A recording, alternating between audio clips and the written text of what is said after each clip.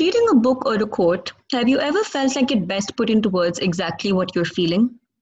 That's the power of literature. It offers us a connection and intimacy that is unique to the medium. Welcome to LonePack Conversations. I'm Valerie. Today we'll be exploring bibliotherapy with Bijal Shah, a bibliotherapist, counselor, author, and poet. She's the founder of Book Therapy, a book curation service that offers bibliotherapy, literary curation, personalized reading services, and bibliotherapy training. Hey, Bijal. Hey Valerie, how are you? I'm doing well. It's so great to be talking to you today. Oh, thank you. So, could you start with telling us how reading books helps with mental wellness? Sure, yeah. Literature, I often see it as a mirror, as a tool that reflects what we're actually feeling, because when we're reading, we're always reading through our own lens. We're filtering things out through our own experiences. So Mm-hmm. it's a great self-awareness tool. And I'd say that the power lies in the relationship that's formed between the reader and writing, whether that's narrative or poetry or essay, and the reflection of the thoughts, feelings, or observations that it brings up for us, that the writing provokes. Mm-hmm. And I always sort of suggest, through daily journaling practice, capturing exactly what the literature is bringing up for us. So you're using the books as a prompt. Right. And that could be as a part of as a self-care strategy, or it could be, in your, counseling or psychotherapy session, or, whichever mental health professionally that you're working with. It could also be coaching. Bibliotherapy is, books can really help facilitate any sort of mental health struggles that you're going through, help you process what you're feeling, help you sort of find coping strategies, and just help to process emotions and release those, because that's so important to, we really need to express them. And I think books essentially acts as a medium for that. Mm-hmm. So, when you were talking about this, you told us that one aspect of reading that stands out is that you're reading through your own lens. It's your narrative. And you talk about journaling. You talk about how you would prefer that somebody journals, or when you're reading, you also probably take the help of a mental health counselor. So, taking up on that, can you tell us what bibliotherapy is and how it works as an alternative form of mental health therapy? Sure. So here at Book Therapy, we very much define bibliotherapy as a form of art therapy Mm-hmm. that focuses on the power of stories to heal. So you're really leveraging off the literature to kind of process emotions, using it as a prompt for self-awareness, for connection, and for the processing of emotions and what you're going through. So I'd say, like, the basis of bibliotherapy is essentially twofold. Firstly, it focuses on the ability of the bibliotherapist or counselor or whichever mental health professional you're working with, to prescribe the right text for each Mm-hmm. individual. Obviously, there's no size fits all, so it really depends on the reader's personal preference and habits. And then it's also imperative that, the reader is willing to explore the value of literary thinking and seeking meaning within the literary language through self-reflection and journaling, and or discussion with a trained therapist or counselor. So, both those sort of qualities need to be there. Um, and in terms of the actual bibliotherapy process, there's essentially 3 stages to it. And the first stage is really that, the reader should identify and connect with the text or the character if it's fiction. And the text itself needs to help the reader connect with their emotions, and allow the reader to process them. This is what I call a cathartic response. And then also, literature should provide insight into the individual's own situation based on the issues faced by the character or discussed in the text, and allow the reader to consolidate, their learnings, their lessons in a therapeutic fashion. Mm-hmm. So I would say that those are the 3 stages of bibliotherapy. And you could use those in a sort of self-prescription for self-prescription, or you can use it in a session with a counselor or a therapist. And you could, sessions span both fictional and non-fictional literature across a variety of mediums. So you could use novels, or poetry, or tragedies, or essays. All of these things connect with us in different ways. And the actual magic happens in that process of reading and the interpretation and the reflection, because it's all being framed from the perspective of the reader. And this is where, we start to work. Bijal, you were telling us about the magic of literature. So what's your relationship with books like? Sure. So, I grew up in Nairobi, Kenya, so I spent a lot of my childhood and teenage years there. And there's only like one community library and a bookstore, but I found myself hanging out there a lot. And I've always found them a source of comfort and solace. In terms of entertainment, there's not a lot. And so you find yourself like doing a lot of reading the whole time. But, I've always found books very comforting and healing. And I never really picked up on the concept of bibliotherapy until I was, doing my own sort of counseling training, and I had to see a counselor and a therapist as part of that. And I found that the sessions in between, like these were weekly sessions where I'd go and see somebody, but I found that the in between, it was like you might be having all sorts of emotions, you might have all sorts of things going on as you're waiting to see the therapist again. And I think it's in that space and time where I feel like literature really anchored and supported me, because I could reflect on what I was reading and I could take that to the therapist, or I could just use it to resolve what was going on. Bijal, what was the inspiration behind founding book therapy and making this whole curation service for people that's personalized? There's been a lot of research, done over the years by university students and PhD students. And whilst there's a lot of research, it's never sort of really hit the mainstream market. And lots of counselors and therapists do prescribe literature as part of their sessions. But what I wanted to do was really focus on bibliotherapy itself and bring all my learnings together. I've also created a course for people who are interested. I don't know if anybody's interested. It's a course. It's called Bibliotherapy, Literature and Mental Health, and it's all about using literature for self-care. And then there's also for people who are already mental health professionals and want to incorporate that work in their therapeutic sessions with their clients. So I think I really just wanted to bring together everything that we need in terms of techniques and tools to use literature. And that could be like creative writing, unstructured writing. So reading and writing really go hand in hand. You're reading, but you've also got to do a bit of reflection, and reflection always normally involves writing, or if you're versed to that, then even just recording a voice note to yourself about what's going on with you, what I call audio journaling, is also very powerful, because it's really important to get those feelings out, to express the things that you're going through and capture them. And that's healing in itself. So a lot of the work that I do involves both the reading and then the writing. And I always feel like sometimes reading for fun is great, but if you want to read it, if you want to also use it as a therapeutic tool, then this is how you can get the most out of your reading.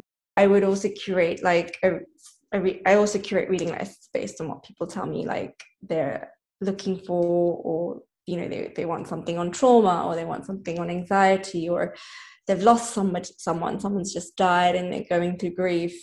To even people who are exploring their sexuality, or they're seeking to find some sort of representation of themselves in the literature. So, all of these things were coming together, and so I'd started creating prescribed reading lists as well. And I do it for both. I do it for therapy, but I also do it for personal interest, because I've just had people who said, oh, I'm a really avid reader and I love reading this, and can you just do something for me? So I do both. And I now have this database and also a feedback loop of what's working, what's not, which helps me hopefully tailor something that's going to be really useful and valuable to my clients.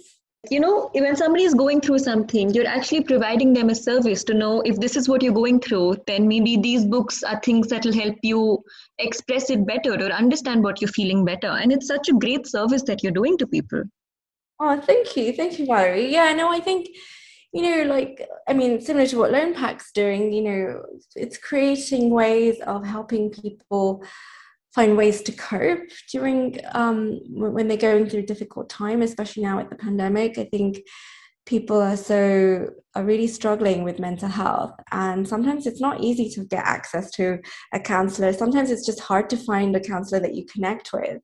Mm-hmm. And I think when you have books and literature, if you don't connect with the book, that's fine, go and get the next one. I feel like you have a lot of choice and variety in literature, and also you are connected. It's still a form of connection. Fine, it's not connecting with a person, but you're connecting with something in that writing or in the character or with the author, and it's really satisfying our human need for connection, because a lot of health issues start when you're feeling disconnected with either parts of yourself or with others.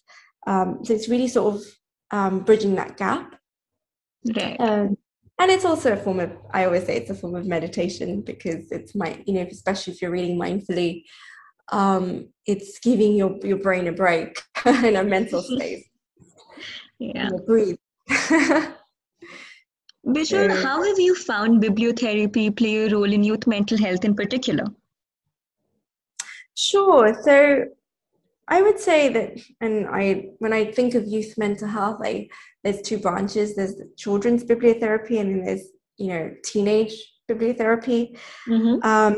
And I think each is quite different. So I think like children's bibliotherapy is sometimes more complicated, because children are young and they don't always have the language to express how they're feeling. But picture books and